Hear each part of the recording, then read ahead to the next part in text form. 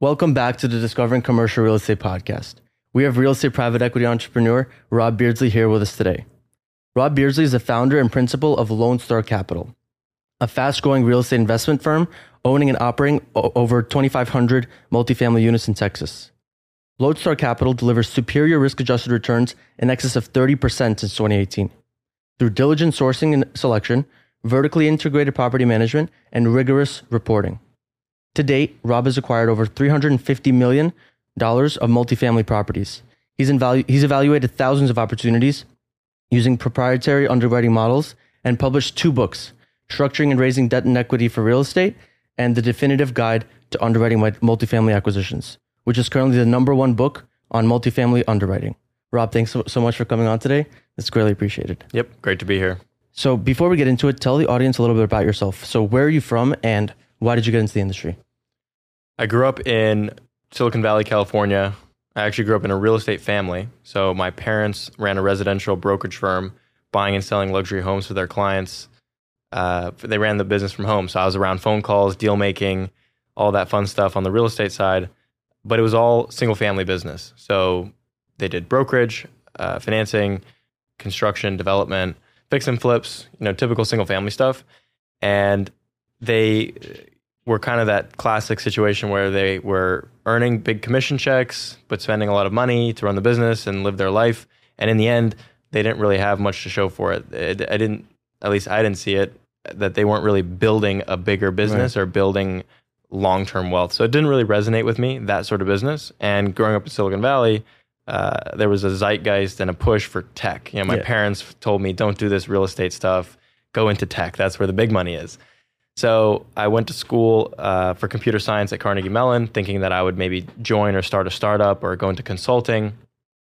But I got the real estate bug in college and started doing a ton of research, self-study, reaching out to potential mentors, attending events, and sharing all this newfound knowledge that I was gaining about multifamily, right? Which is just basically going from single, from one to many. And when you do that, the business dynamics change a lot. When you're talking about commercial real estate of 100, 200 unit properties, all of a sudden the math is different, the vision is different, the strategy is different, and that strategy, which is more long term, more scalable, really resonated with me. Right. So I was really excited. Went to my parents, said, "Oh my gosh, we need to be doing this multifamily thing," and they were open to it. But at the end of the day, they were too busy with their current business to really help me or partner with me or do anything too much on that side of things. So I was really fortunate to have met my business partner, who was in a similar situation where he was working as a tax attorney, and he was also interested in taking a more entrepreneurial step in going into multifamily. So we partnered up and started Lone Star Capital, which is the firm that we run today. And it's been a great journey. That's awesome. So where and how did you meet your business partner? We actually met, of all places, at a real estate conference. Oh, wow. And we were connected through a mentorship group that we were in together. So we were both learning the business, and we were actually looking at some of the same deals, and we kind of just wanted to share notes at first. So it wasn't like we got together and said, all right, let's start this partnership, let's make this legit. At first it was just, hey, let's have some phone calls, let's bounce ideas off each other, let's look at deals together. And after we got our first deal under contract, it kind of just solidified the relationship and made it serious, where we both understood that, it makes sense for us to make this official. So over bouncing off ideas between each other, it naturally kind of progressed into a business relationship. Yes. And I know that, reading over some of your questions and notes, you had that topic of kind of dating in real estate, which I mention in interviews here and there. And it's the idea that the real estate business is very open and collaborative. People don't really have too many secrets in this business, and partnering is very appropriate. And what I love about that is you don't have to lock yourself into a marriage necessarily and say, all right, well, we're partners and we're in together. And if we break up, it's a very messy breakup, right? If you decide to partner on a deal in real estate and you don't want to partner with that person again, that's perfectly fine. Yeah. Okay, got it. And I like to ask this question to kind of understand where you got all this business sense from. So if you had to think back to the first time you remember selling something, what comes to mind? So what comes to mind is actually selling tomatoes by the pound. Okay. In my, on the street in front of my house. Growing up, we had cherry tomatoes growing in the backyard that were super red, super ripe all the time, and you can go and get as many tomatoes as you were willing to pick. So kind of the way I was raised and my personality type is no stranger to hard work. So no problem going in the backyard and just picking tomatoes, right, weighing them by the pound, putting them in bags, and going out to the street and selling them. And I think it's a really interesting question because it really makes me think about my thought process, right, which really has stayed with me up until the last maybe 4 years, which is this idea that if I work really hard and I put a good product out there, people are going to want to buy it. Right. Exactly. The problem with that's not true. That's totally not true. If you don't have the right marketing and the right sales behind it, your product doesn't matter. True. You have to have a good product, but if you don't market it well, it's not going to work. And so that was a myth or just a limiting belief that I had coming from my very logical brain. Thinking, well, why should I have to sell myself? People, if I work hard, people should just know that what we're doing is good and they should want to work with us. And so that is my first real memory of selling. And I think we did pretty well. People were buying, but I think if we would have approached it maybe in a better way, we could have done a lot better. Right. Okay. So even if you have an amazing product, you still have to put yourself out there and sell it and still put yourself in front of people. Totally. Yeah. It's kind of one of the big parts of my journey is becoming disabused of the myth that if you find a good deal, the money will come. Right. That's how I approached going into the business. I was like, raising money, finding good partners, right, no big deal. I'll just focus on deals. I'm a deal guy and I'll make it happen. And so after our first couple of deals, struggling to put it together, it really made me realize, oh, wow, this is actually a big myth. And I need to, my favorite phrase, dig the well before I'm thirsty. Right. Put in the work of building relationships and prior to actually needing to raise money or needing a partner for different things. And that's really important. Got it. Okay, great. And how did you initially learn the language of commercial real estate, learn the language of the business? I think I had some help from growing up in a real estate family and having some experience through that. I also, but by and large, just by diving in and learning on the job. So I kind of was young, but I was willing to put myself out there and in a way fake it till I made it. Right. So I would talk to brokers, talk to lenders, assume confidence that I belonged and that they should talk to me. And that worked actually. And so I was able to get a lot of experience by talking to people in the industry and having them analyze my property for me and analyze my analysis and say, hey, you're looking at this wrong. Or if you tweak this number, you can make the deal look more accurate.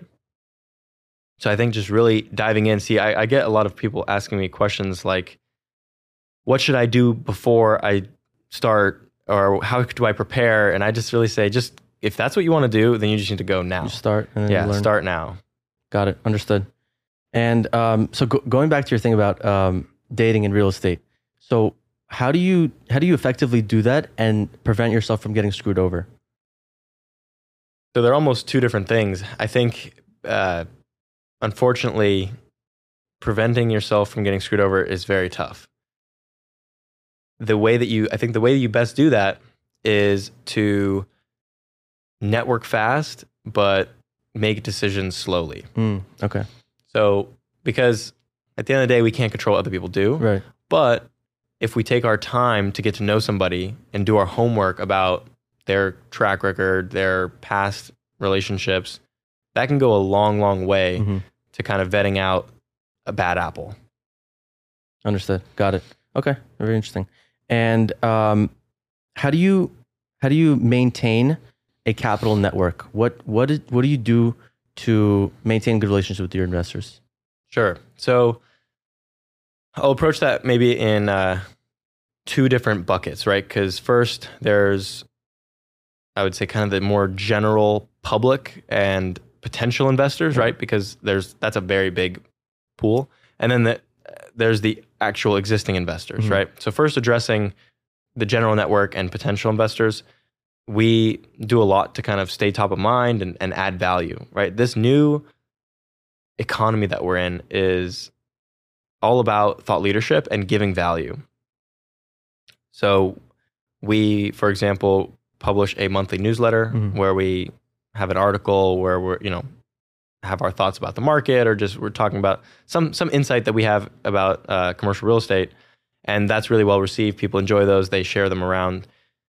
We also are very active as far as making YouTube videos, hosting webinars, doing podcasts. So just creating thought leadership goes a long, long way to establishing ourselves as someone to look up to connect with, and that helps with the general public to kind of stay top of mind.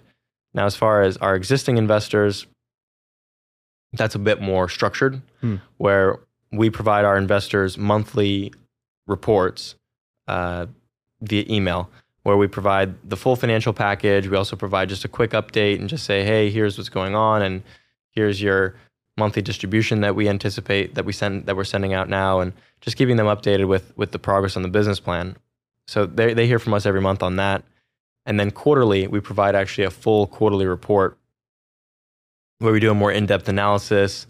Every quarter, we actually benchmark the actual performance of the property versus our acquisition pro forma.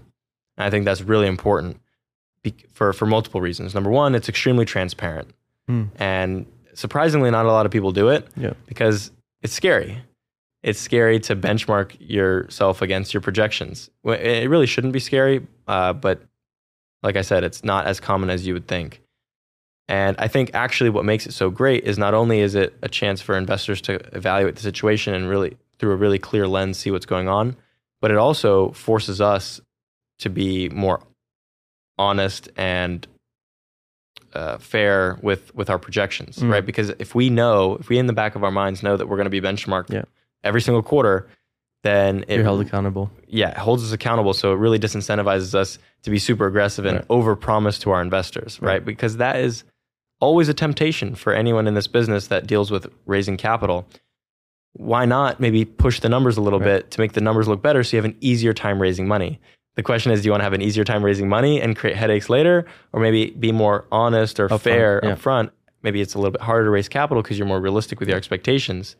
But then on the back end, you have a better chance of over-delivering. 100%. It's always, I'll lastly add, it's always frustrating to see a potential investor maybe walk away from one of our deals and say, well, the guy down the street's offering a higher return, right? And that's frustrating because are they actually offering a higher return or are they just tweaking the numbers, being a bit more aggressive? 100%, yeah. And how important is it to build and maintain this network of investors before finding a good deal? Well, yeah, so very interesting question. So I thought you were just going to say how important is it? I'd say super important, right? But then you're couching it with, before you actually have a deal. Exactly.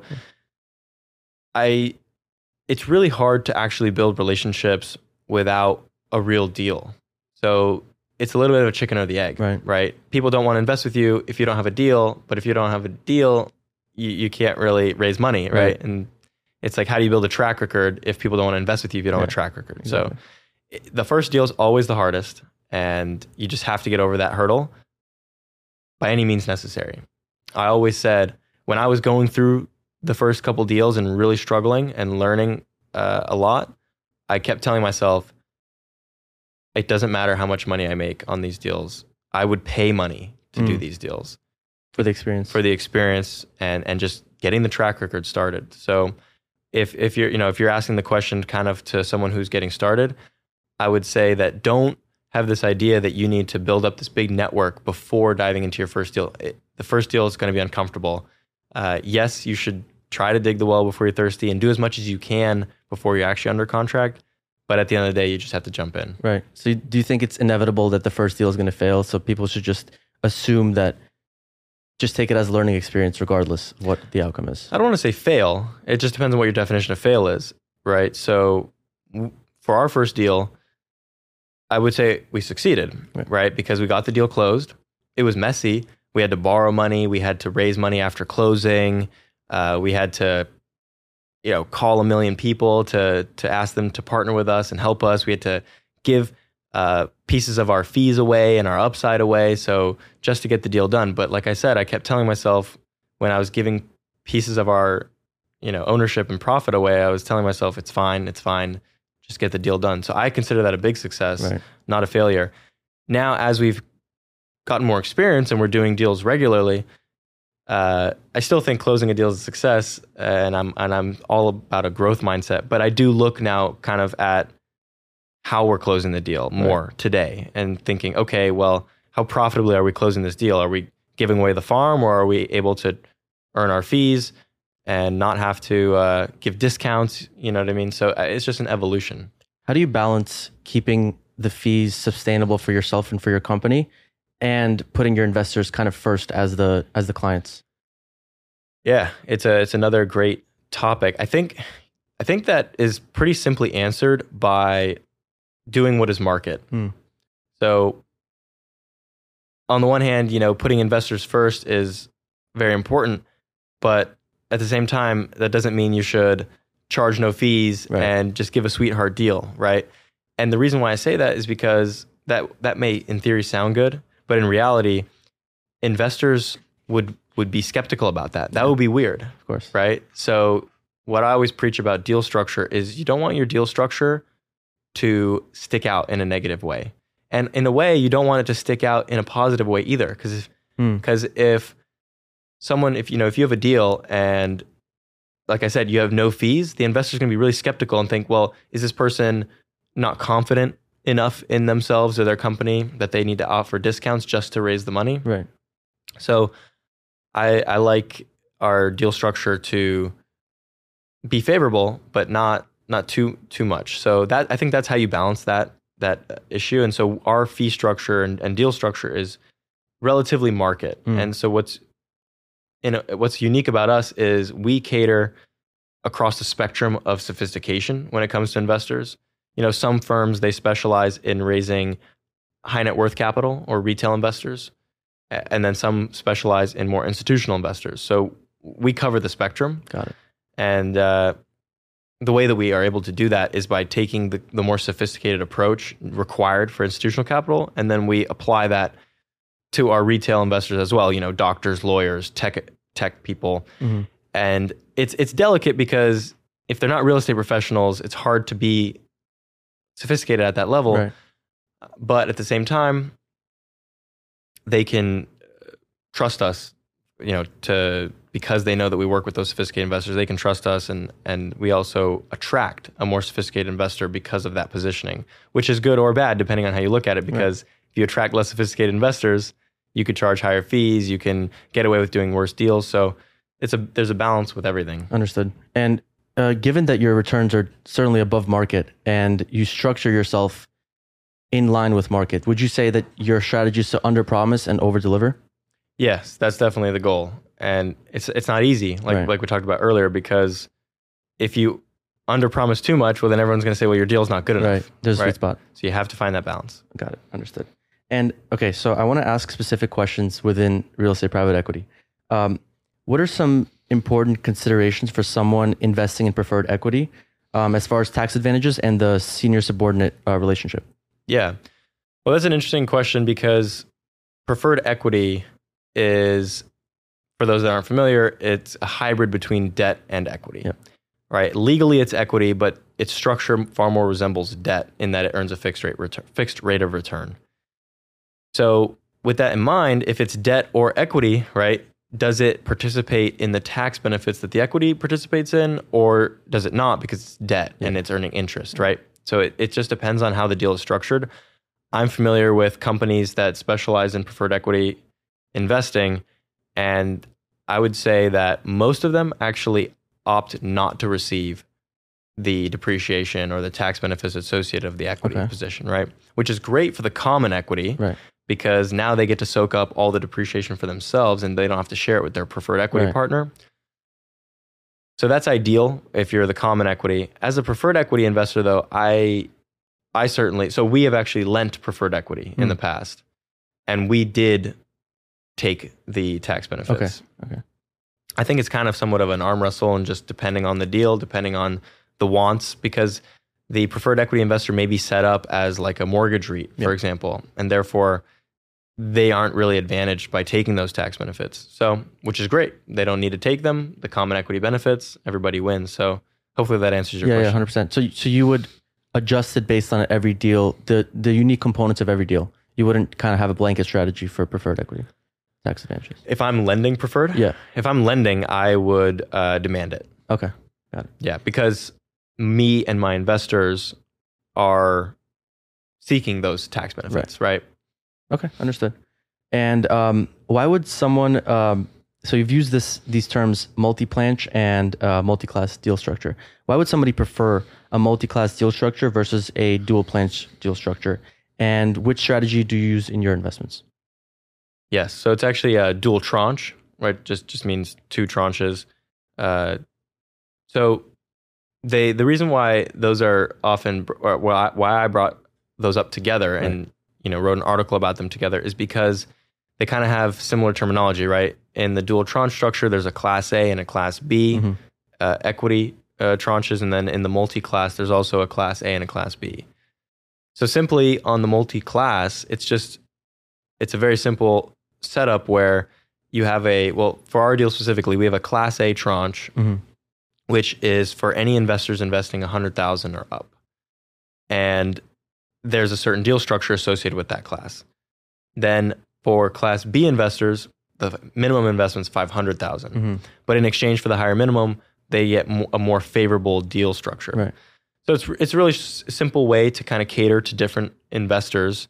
It's kind of like a bulk discount, right? Every business has some sort of bulk discount, so it only makes sense that the private equity business has it as well. And it even goes beyond that, where we have plenty of investors that invest, $1 million and above, and we structure that as a side letter agreement. Okay. Right? So it's not explicitly in the operating agreement. It's just a side letter, which affords them, whatever they want, whatever the negotiation is, a discount on fees, a higher preferred return, better waterfall, things like that. So there's lots of different ways to structure the deal, but the multi-class is just a way to kind of put it out there. Right. And one of my mentors just kind of, says, hey, it doesn't hurt to put it in there. Yeah. And it gets people thinking. You never know what investor might go, 500? Okay. Right? Maybe they were only going to invest 200 or 250. And then they just want the better deal. Now, the dual tranche structure is very different because it actually has a senior subordinate relationship, like we talked about with preferred equity. So just to explain it so we can talk about it, the Class A in a dual tranche structure is basically preferred equity. So it earns a fixed rate of return, and it is senior to the Class B investors. And these days, it's probably changed recently, but last I checked, most deals were kind of doing somewhere around 9%, maybe 10% fixed rate of return paid monthly for the Class A investors. Class B investors are subordinate to that preferred payment of 9 to 10%, but then they get the residual cash flow and all of the upside. Right? So after the Class A investors, when the property is sold, the Class A investors get their return of capital, but that's it. Now the Class B investors, they participate in the waterfall and actually the profits on sale. The reason why this structure came about it was kind of like 3 years ago and that was when the market was really heating up and deals were getting thinner and thinner. And when I mean thinner, I just mean the projected returns were coming down. And sponsors were looking for ways to engineer higher returns because all of our investors have been biased by strong performance. So when investors are getting checks back and they're going, 20% return, 25% return, 30% return. Then when you go pitching them a 15, they go, that's kind of light. So when you structure a Class A, Class B dual tranche, the Class A investors can get their 9, 10%, and they're happy because they're earning that on a monthly basis and a stable income that's protected. The Class B investors, what ends up happening is at that deal level, there's negative leverage because the project level cash flow might be 6%, 7%, and the Class A investors are getting paid 9 to 10. So that negative leverage lowers the cash flow for Class B investors. So they're maybe getting 3 to 4%, but they're okay taking that trade because they get all of the upside. Okay. So it's more of an equity growth strategy rather than a cash flow strategy. So the dual tranche structure is an interesting way to kind of cater to different investors, right? Income focused investor, growth focused investor. The interesting thing about it also is the preferred equity on the Class A is not third party pref, right? It's not being provided by a pref lender where that person or that entity might be looking to foreclose and cause problems. Yes, the Class A investors are obligated to be paid first, but if they're not paid, it's not like there's going to be a removal of manager and default remedies and all sorts of stuff. So it's really friendly leverage. So I have nothing but good things to say about it, but I know you're going to ask me this, but we never have done it, actually. Okay. We stick to a more institutional, straightforward deal structure. Okay, understood. And so just to hammer on one of the points. So, for example, a Class B investor investing into a multi-class versus a dual tranche. In a dual tranche strategy, he or she would be getting more of the upside on the deal doing exceptionally well versus in a multi-class. That's correct. Yeah. So in the multi-class, where if you're a Class B investor, you're getting a preferred deal structure. That doesn't mean you are senior or subordinate to anybody, right? Everybody is what is called pari passu, which means, I think it's Latin for equal footing or shoulder to shoulder. So when two groups of equity are pari passu in a deal, that just means they earn returns at the same level. Right. So there's no subordination in that. Whereas in the dual tranche structure, there is subordination. So if the deal performs exceptionally well, yes, they outperform. But if the deal underperforms, well, the A investors get paid first. Okay, understood. Perfect. So how can a limited partner ask the right questions and conduct their due diligence correctly in order to ensure that the investment will be fully passive throughout the life of the deal? Yeah, right. The goal of passive investors is to be passive. Right. So while it would be great for passive investors to take the time and underwrite the deal fully and do their due diligence and everything, that turns into a job that's no longer passive. So yeah, certainly the goal is to keep passive investing passive. And I think a really efficient way to do that is to build relationships with sponsors that you trust. And you don't need a million sponsors, right? You can make relationships with, I don't know, I would say up to 5 to 10 sponsors that you kind of trust. Right. You understand what their deal strategy is. You're comfortable with their deal structure. So it's only just a function of them having an opportunity that fits your criteria and your timing, and you make that investment. So that's kind of the front end due diligence, or the way I would focus on deal sourcing. I still think you shouldn't close your eyes and trust the sponsor blindly. I think you should certainly peek behind the curtain, look at the numbers.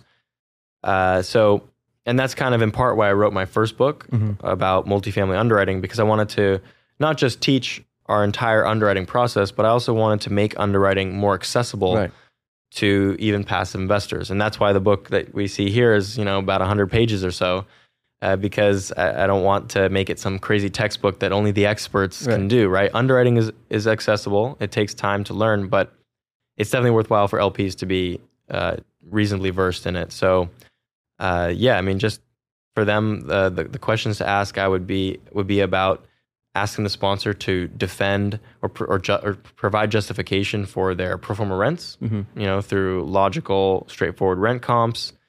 I would also want to see potentially expense comps and just say, okay, well, you're using X assumption for payroll or for accounting or, general and admin. What is the rule of thumb there? And, where are you getting that number, right? So just getting kind of some support for the assumptions is a really good way to sanity test the numbers.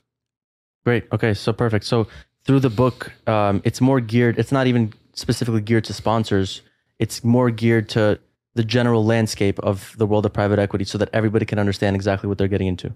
That's the goal. Yeah. And I have some certainly it's not a book for everybody. It's very technical and boring, but I do have passive investors that reach out to me and they say, oh, wow, this is really great. This is helpful. Love that. And then also very experienced sponsors and LPs have also reached out. So yeah, it's been a big success, more than I had anticipated. So I'm really thankful. That's great. That's awesome. Yeah, it's a great book. And how do you derive your exit cap rate? We derive our exit cap rate by studying what the market cap rate is. So just to put some context on this, your exit cap rate is the cap rate that you use to project your sale on the back end. And what a lot of people do is they kind of use their entry cap rate as a way to justify or rationalize their exit cap rate. And there is some logic there, but it's faulty to a large extent. And the reason for that is because your entry cap is not necessarily the most accurate reflection of what the market cap is. And there's a reason for that, especially when you're buying not core property. Because if you're buying a core asset, you're likely buying a core asset, and when you sell it, it's still probably a core asset. Right.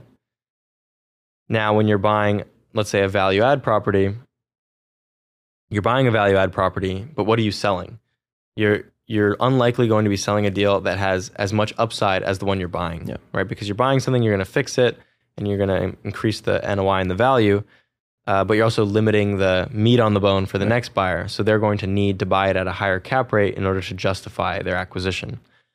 So what you're buying and selling is fundamentally different. So you need to actually identify what the market cap rate is of what you're going to sell. So the way that we do that is by keeping very good data on our acquisition pipeline. So every deal that we underwrite ends up in a spreadsheet called our trade tracker. And then we host a quarterly webinar where we're actually very transparent. We show that data across all the deals we analyze for that quarter. And so we underwrite somewhere between, I'd say, 500 to 800 deals per year. Okay. So we have a lot of data, and we can see what the median cap rate is, and we can see what the cap rate is based on different parameters. So we get a pretty good understanding of what the real market cap rate is. And then from there, we usually just add about 50 basis points to that number, and that's how we get to our exit cap rate. Understood. Yeah, so that was gonna be my next question. Do you add a cushion? And 50 to 100 basis points is the average for across the board? Yeah, I would say, we're not doing 100 as much anymore, especially in this new environment that we're in. I think 50 is definitely more the rule of thumb for us on that. And I think it's important to have at least that cushion. Okay, 100%. And what are some of your strategies to address drastic changes in a market cycle? Is it something you prepare for in your underwriting? Yeah, implicitly it is. I mean, obviously, none of us assumed that we would be where we are today. Right. This came as a shock to the vast majority of people, and that's just evidenced by the dramatic inaccuracy of the forward curve of floating rates dating back to kind of earlier in the year. So that nobody could have really anticipated or prepared for, or at least we didn't. But implicitly, we are more prepared for it because naturally our underwriting is more conservative. So we are not stretching as much on price and rent projections and things like that. So just as an example, when we're some of the deals we bought are premised on rent increases through renovations. And obviously we're hoping to be buying into a strong location where there's growth. So what's happened through this inflationary environment, which has positives and negatives, right? The negative of inflation is on the expense side, and also much more acutely interest rates, right? Because now the Fed is responding with higher rates. So that's hurting on the floating rate debt. But the positive side of inflation is we've seen tremendous rent growth. So even if our expenses are going up, our rents are going up much faster. Right. And in many cases, actually, we're seeing our pro forma rents being achieved without even doing the full renovation scope. So that's just how fast the rent is growing. And so that speaks to the strength of the market and the inflation, but also to the conservative projections of our underwriting, right? We weren't shooting for the moon as far as rent growth or rent increases from our renovations.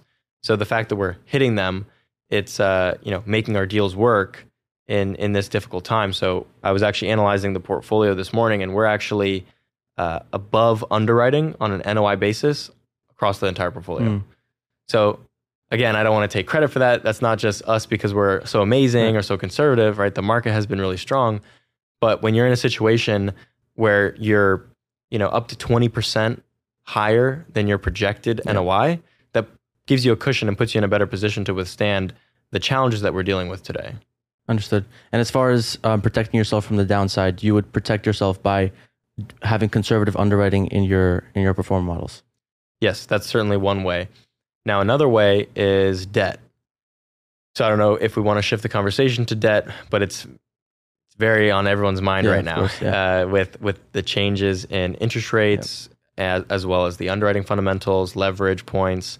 So, we had acquired a handful of properties with floating rate debt prior to this interest rate regime change. And that has been very difficult to deal with. Even if you are way above your projections on NOI, I mean, we're still way behind on cash flow just because of the speed with which rates have risen and the unanticipated rise. So that's a little bit more of a complex discussion where we get into interest rate caps and the need for replacement caps and thinking about the future and things like that, because all of our floating rate loans are capped with a hedge product called an interest rate cap. So we are in the money on all of those right now because rates are here, but our caps are down here. So we're being paid out. So we're paying we have essentially fixed rates across our portfolio right now because we're in the money on all of our caps. And is this something you implemented in anticipation of something coming up in the future, or is this something you implement regardless? No, to be honest, it was not because we anticipated it. It's just, it's pretty standard practice. We work with our lenders on this, and we had just, bought these caps for the floating rate loans. But going through this period of time already has been very instructive, and we're learning a lot of lessons. And so what I will say, as far as not being conservative, is high leverage. So, we and many of our peers were aggressively trying to buy deals, and prices were going up and up, and it was a very competitive time, and debt was freely available. And it was very cheap. So we were willing to take on higher leverage. A lot of people were also willing to take on higher leverage. And so now these floating rates are even more acutely impacting those sorts of deals. So if we're going back to our topic of kind of under-promising, over-delivering, and conservative underwriting, we've really come away from this experience kind of chastened and learned that, okay, it's maybe not worth it to maximize leverage for that extra few points of return, right? It's better to have that downside protection. And then, fixed rates are another complete conversation where, gosh, wouldn't it have just been so nice if we would have had fixed our rates a year ago? We would have looked like geniuses today. So it's really tough, but we're learning. Understand. And so you adjusted the way you run your company operationally based on how the market has been going.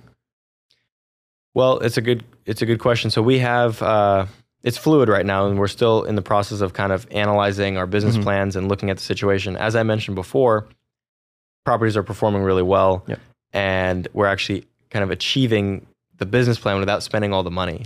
So that begs the question, well, what do we do with that money, right? Do we use them just to kind of fortify reserves? Do we go ahead and do the upgrades and try to get for even higher rents, which would be more of an aggressive play, right? The more defensive play would be to not upgrade and shoot for higher rents. So that's kind of where we are today, and thinking about pivoting and updating the scope of our business plans, and also planning for the future as far as where are rates going to go, right? We need to be protected and have contingencies for, stress, sensitivity analyses and stressing the downside scenarios. So yeah, I would say that's where our focus is today as far as operations. Great. Understood. Okay. And I want to shift the focus of the conversation a little bit to more of the mindset it takes to succeed in this industry. How did you learn the skills associated with being a leader? Is this something you were born with, or did you develop this over time? I think that it was definitely innate to a large extent, because growing up, I always naturally gravitated towards leadership positions, whether that be in the classroom or in sports. I was a quarterback in high school, was team captain, and that was always where I felt comfortable, and I didn't mind being in a leadership position where the responsibility was with me. And when we won the game, I was the hero and it was my responsibility to share the limelight with everybody else. And when we lost, I was the, also responsible and not share the loss, right? Keep the blame with you, but then when you succeed, share the praise. So I've always been kind of taught to think that way and have no problem with it. So I think that's where it comes from. Great. And what do you think makes a good leader? What do you think makes a good principal? Well, there's a whole lot there. Yeah, I'm definitely passionate about culture and teams and things like that. But with that being said, it's not like I like to get everybody together in the conference room and hold hands and kumbaya, right? Yeah. I'm very kind of straightforward. So for me, I think it's finding the right balance of hierarchy versus meritocracy. Okay. Right? Because there's a time and a place where the hierarchies have to be respected, right? Like there's a boss, there's a subordinate, and a chain of command. But at the same time, I'm also really big on borrowing from Bridgewater, right? Radical openness, radical transparency. Right.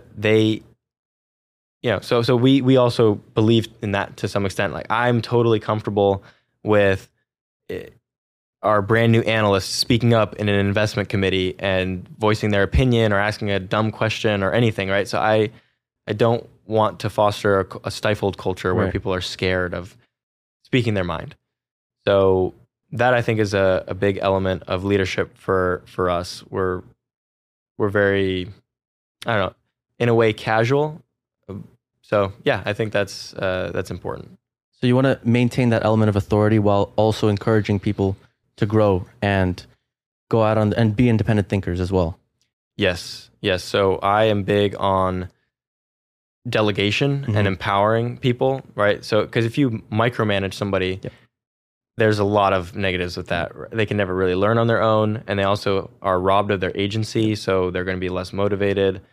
So, to borrow another term or a quote from Charlie Munger and Berkshire, right? They delegate.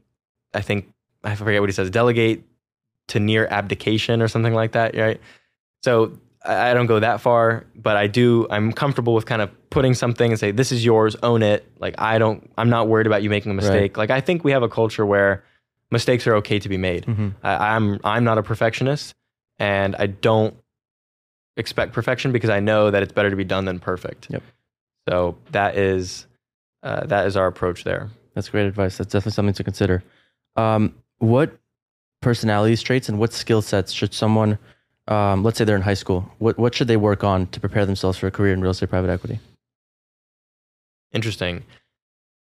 I would say that to best prepare, honestly, I would say that being a part of a team sport might be the best thing that you could do. Okay.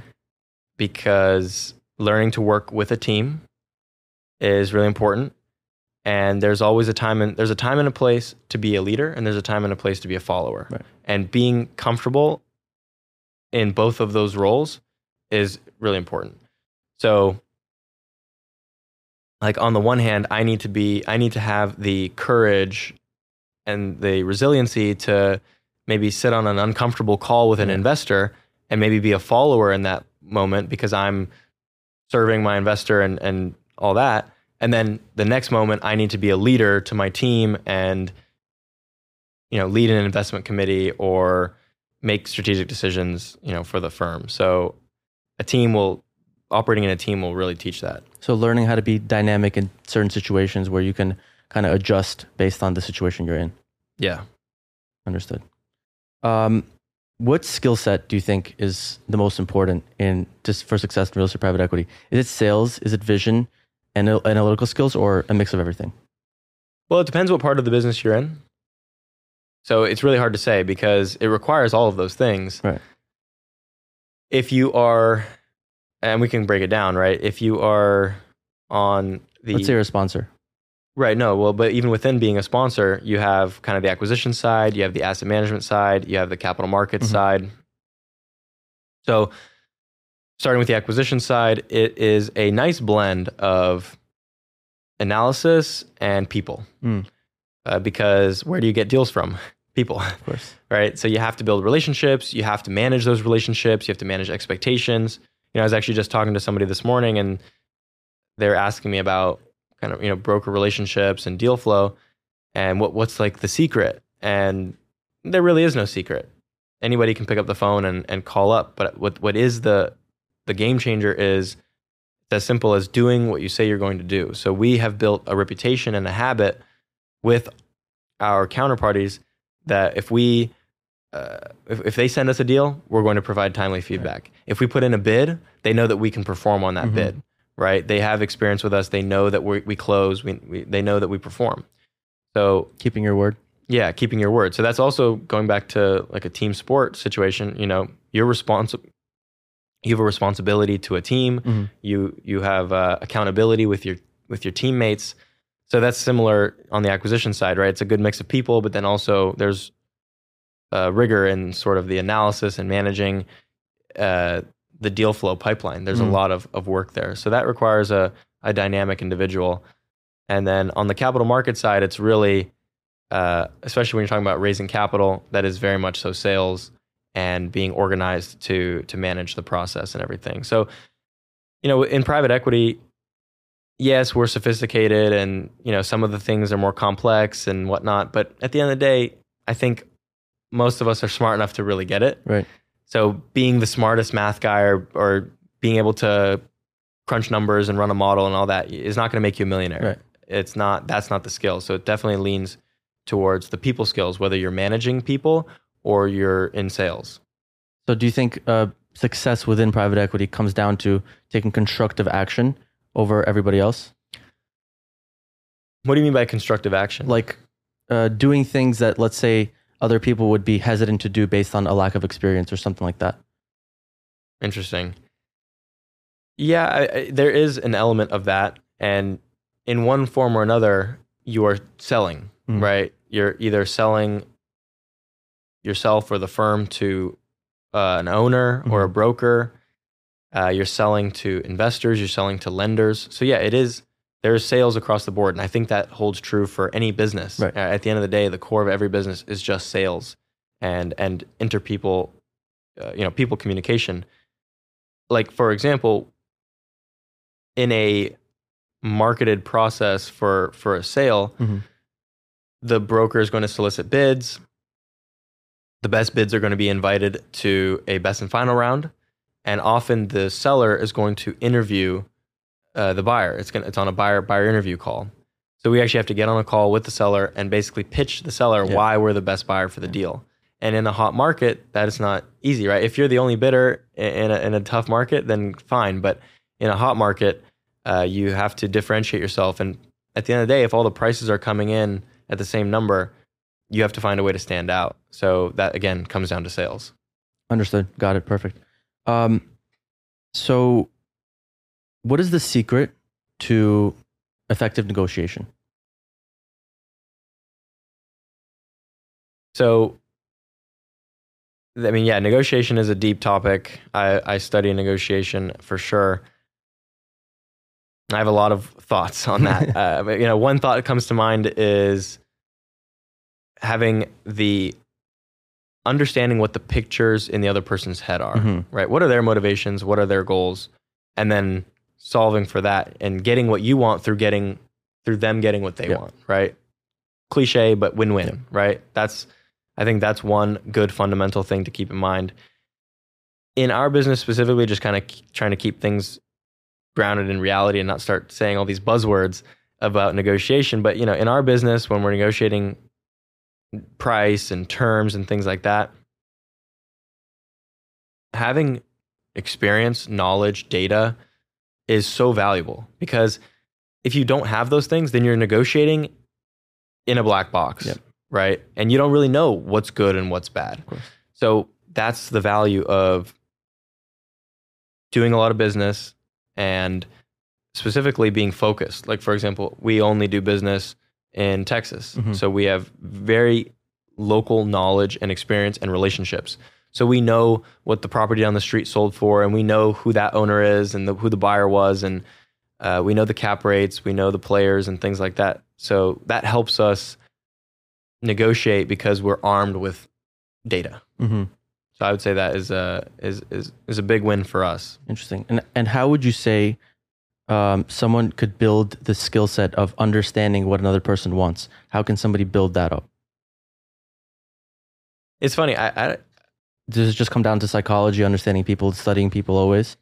Yeah, I think it comes down to a desire, right? Keeping it top of mind and knowing. You know, one of my favorite books is Getting More by Professor Stuart Diamond. He's a negotiation professor at Wharton. And we actually had him come to an event we hosted, like I think about 2 years ago now, and he did a workshop for us. So he's awesome. His book is awesome, and nothing that he teaches in his book is complicated or even difficult to do. It's just you actually have to do it. You have to think about it. 100%. Understood.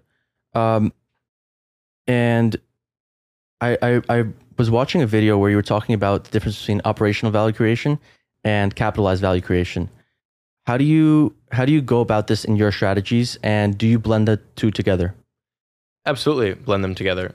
So operational value creation, just to recap, is anything where you're able to increase NOI, but it doesn't necessarily result in increased value for the property. But capitalized value is exactly that. It's value accretion to the property value, right? So the example that I think I gave in the video was payroll synergies, right? So if you have two properties that are next to each other, or let's say nearby, right? I want to say they're down the street from each other. You might be able to get away with lower payroll costs because they're down the street from each other, and you can more efficiently manage them with less staff. So that reduces payroll costs, which increases your NOI. However, let's say you sell one of those properties. That buyer is not necessarily going to benefit from the reduced payroll because they're only buying one of the properties, and they have to operate it with a different payroll number. So in the end, you created operational value, not capitalized value. Now, if you can find a way to maybe sell the properties together and convince a buyer that they can lower payroll by owning them together, then maybe they actually are willing to pay you for it, and now you did create capitalized value. That is so that's the general concept. And like I said, we do both. You know, just because we do something that only creates operational value and not capitalized value doesn't mean it's not worth doing, right? You know, we own two properties we just closed on that are right next door to each other. Bought them from different sellers, and we're going to lower payroll. So that's going to be a benefit. That's going to be fantastic. So we'll benefit from better cash flows. However, it remains to be seen whether they're going to benefit on a capitalized value basis. Since they are directly next door to each other, we can potentially sell them together and do that. But maybe just depending on, there's a lot of factors to determine whether or not it's most advantageous to sell them separately or together, right? It's not always straightforward. It relates to the size of the property, the ages of the properties, the relative ease of which managing them together is. So those are all things to consider. But and do you think it's always possible to find a blend between the two strategies, or is sometimes there are situations where you can only use one approach versus the other? Yeah, sometimes there's only the opportunity for operational value.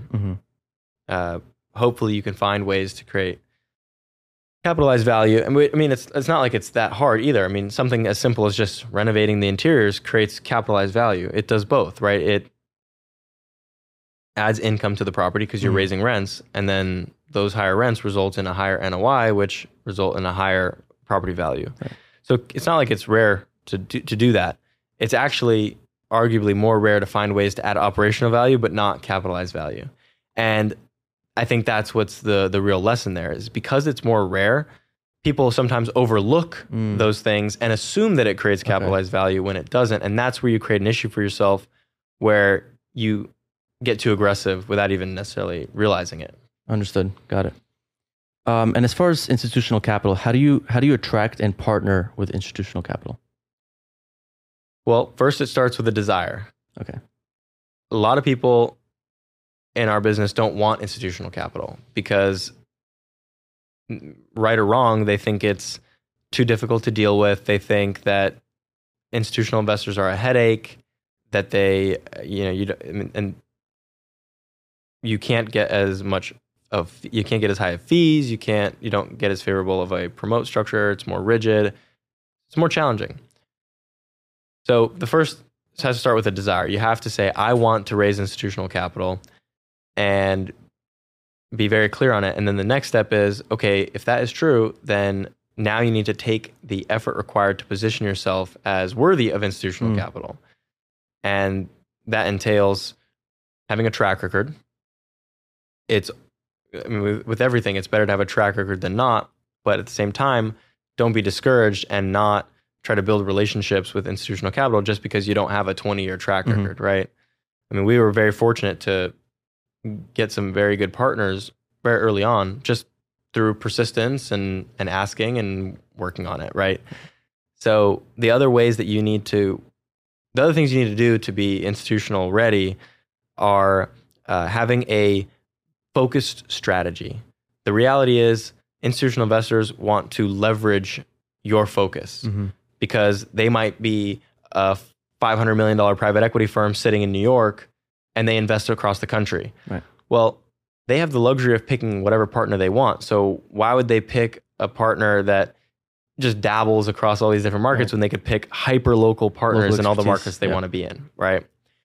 So focus is going to absolutely help in institutional capital partnerships. Similarly, being vertically integrated with your operations, such as having property management and construction management in-house like we do, is a huge bonus as well. Again, it's all about them wanting to leverage your expertise. We couldn't have in-house property management and construction if we own properties in Denver, Phoenix, Atlanta, Houston, right? So focus helps on both of those fronts. Then the last thing I would say is communication. No institutional investor is going to put up with your reporting if it's, inconsistent, haphazard. It just needs to be institutional quality, right? Has to be on point. Has to be on point. So I would say those are the three keys. Understood. And would you say that institutional investors have a preference for local sponsors who are kind of industry leaders within their specific property type or submarket? Totally. And they have loyalty as well. Right. They want, just as much as you want to find a good partner to consistently do deals with, that's exactly what they want too. They don't want to be spending all their time diligencing new partners. They want to leverage that diligence across deal after deal after deal.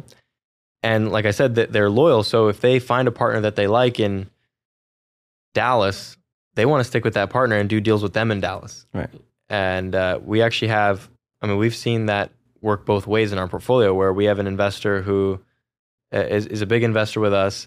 And, since we cover Texas, they basically told us, hey, we don't invest. We're not going to look at anybody else's deals if they're in Texas. You're our Texas people, and that's who we trust. That's who we work with. And that's a huge compliment, huge vote of confidence, right? Conversely, we have a great potential investor, and it's a large private equity firm based out of Florida. And we've been building a relationship with them for a long time. They seem like great people. They like us a lot. But the reality is they already have a Texas partner that they've done tons of deals with. And frankly, when I share deals with them, they go, yeah, this one looks pretty interesting. But at the end of the day, it has to be so much better than the other Texas deals that we're seeing from our existing partner. So that's a struggle. Right. Okay. And when should a sponsor avoid an institutional partner? Because sometimes sponsors are incentivized through the waterfall structure to sell the assets quickly and monetize the promote. Yeah, that's correct. So you're going to see less flexibility in your waterfall when it comes to institutional investors. With institutional investors, you're pretty much looking at an 8 to 10% pref with a starting hurdle of about 20% promote. Then it can kind of go up 30, 40% at subsequent tiers. And that preferred return is always subject to return of capital. So when you have a preferred return, which is when you have a promote that is subordinate to a return of capital, that incentivizes the sponsor to sell, right? The sponsor's not going to make any promote until they sell the asset, return the capital, hit the pref, and then waterfall. So if you are a sponsor that is incentivized to hold, not incentivized, if you are a sponsor that is desirous of holding long term, by and large, kind of the typical the typical institutional equity partners are not going to be a good fit for you. You're just going to be sitting on this pay per promote and not able to monetize it. So it's tough. It's tough to find the right structure that works. There's certainly groups out there that do it, and they partner with retail investors. They have a cash flow promote, and they can get by that way, and they're happy. You can also do something more complicated, like a promote crystallization, which we've never personally done, but I find it to be a very interesting strategy that I plan to implement eventually. I don't really want to get into all that, but it is covered in my new book, so people are welcome to check that out. My last question, Rob, for you. What advice would you give your 18-year-old self about life, business, and relationships? Well, I was very stubborn. Like I said from the very beginning, kind of about my tomato selling days. I expected if I worked hard and had a good product, it should all work out. Right. But it's the advice I would give to my 18-year-old self would be to put myself out there more, build relationships, and not be afraid. In my brain, I don't know about yours, but in my brain, the word selling and sales is kind of like a dirty word. And that's how I just grew up. That's just how I felt. And the reality of sales is it's not a dirty word, and it's not a bad thing to sell yourself or to sell your company or whatever it is that you're doing. At the end of the day, that's what we all do. We're here selling. And if you believe that what you're offering is good, then you shouldn't have any problems with selling. I think selling where people have struggle with it is when they don't believe in the product or service, and it kind of eats at their soul to be selling something they don't believe in. 100%. Rob, thank you so much for coming on. I really appreciate it. And I want to give another quick shout out to Rob's 2 books on underwriting and building the capital stack. If you're looking for a straightforward walkthrough of exactly how to navigate deals, look no further than The Definitive Guide to Underwriting Multifamily Acquisitions and Structuring and Raising Debt and Equity for Real Estate. Rob, where can people find these books? You can check them out on Amazon. Also, I'm not sure when this is going to air, but we are building out websites for each book as well, so you'll be able to buy them directly from us at a little cheaper price than Amazon. So you can look out for those. That'll be at underwritingmultifamily.com. Great. As well as structuringandраising.com. I'll go ahead and put the link to the link in the bottom of this video. Rob, thank you so much again. Really appreciate it. This has been great. My pleasure.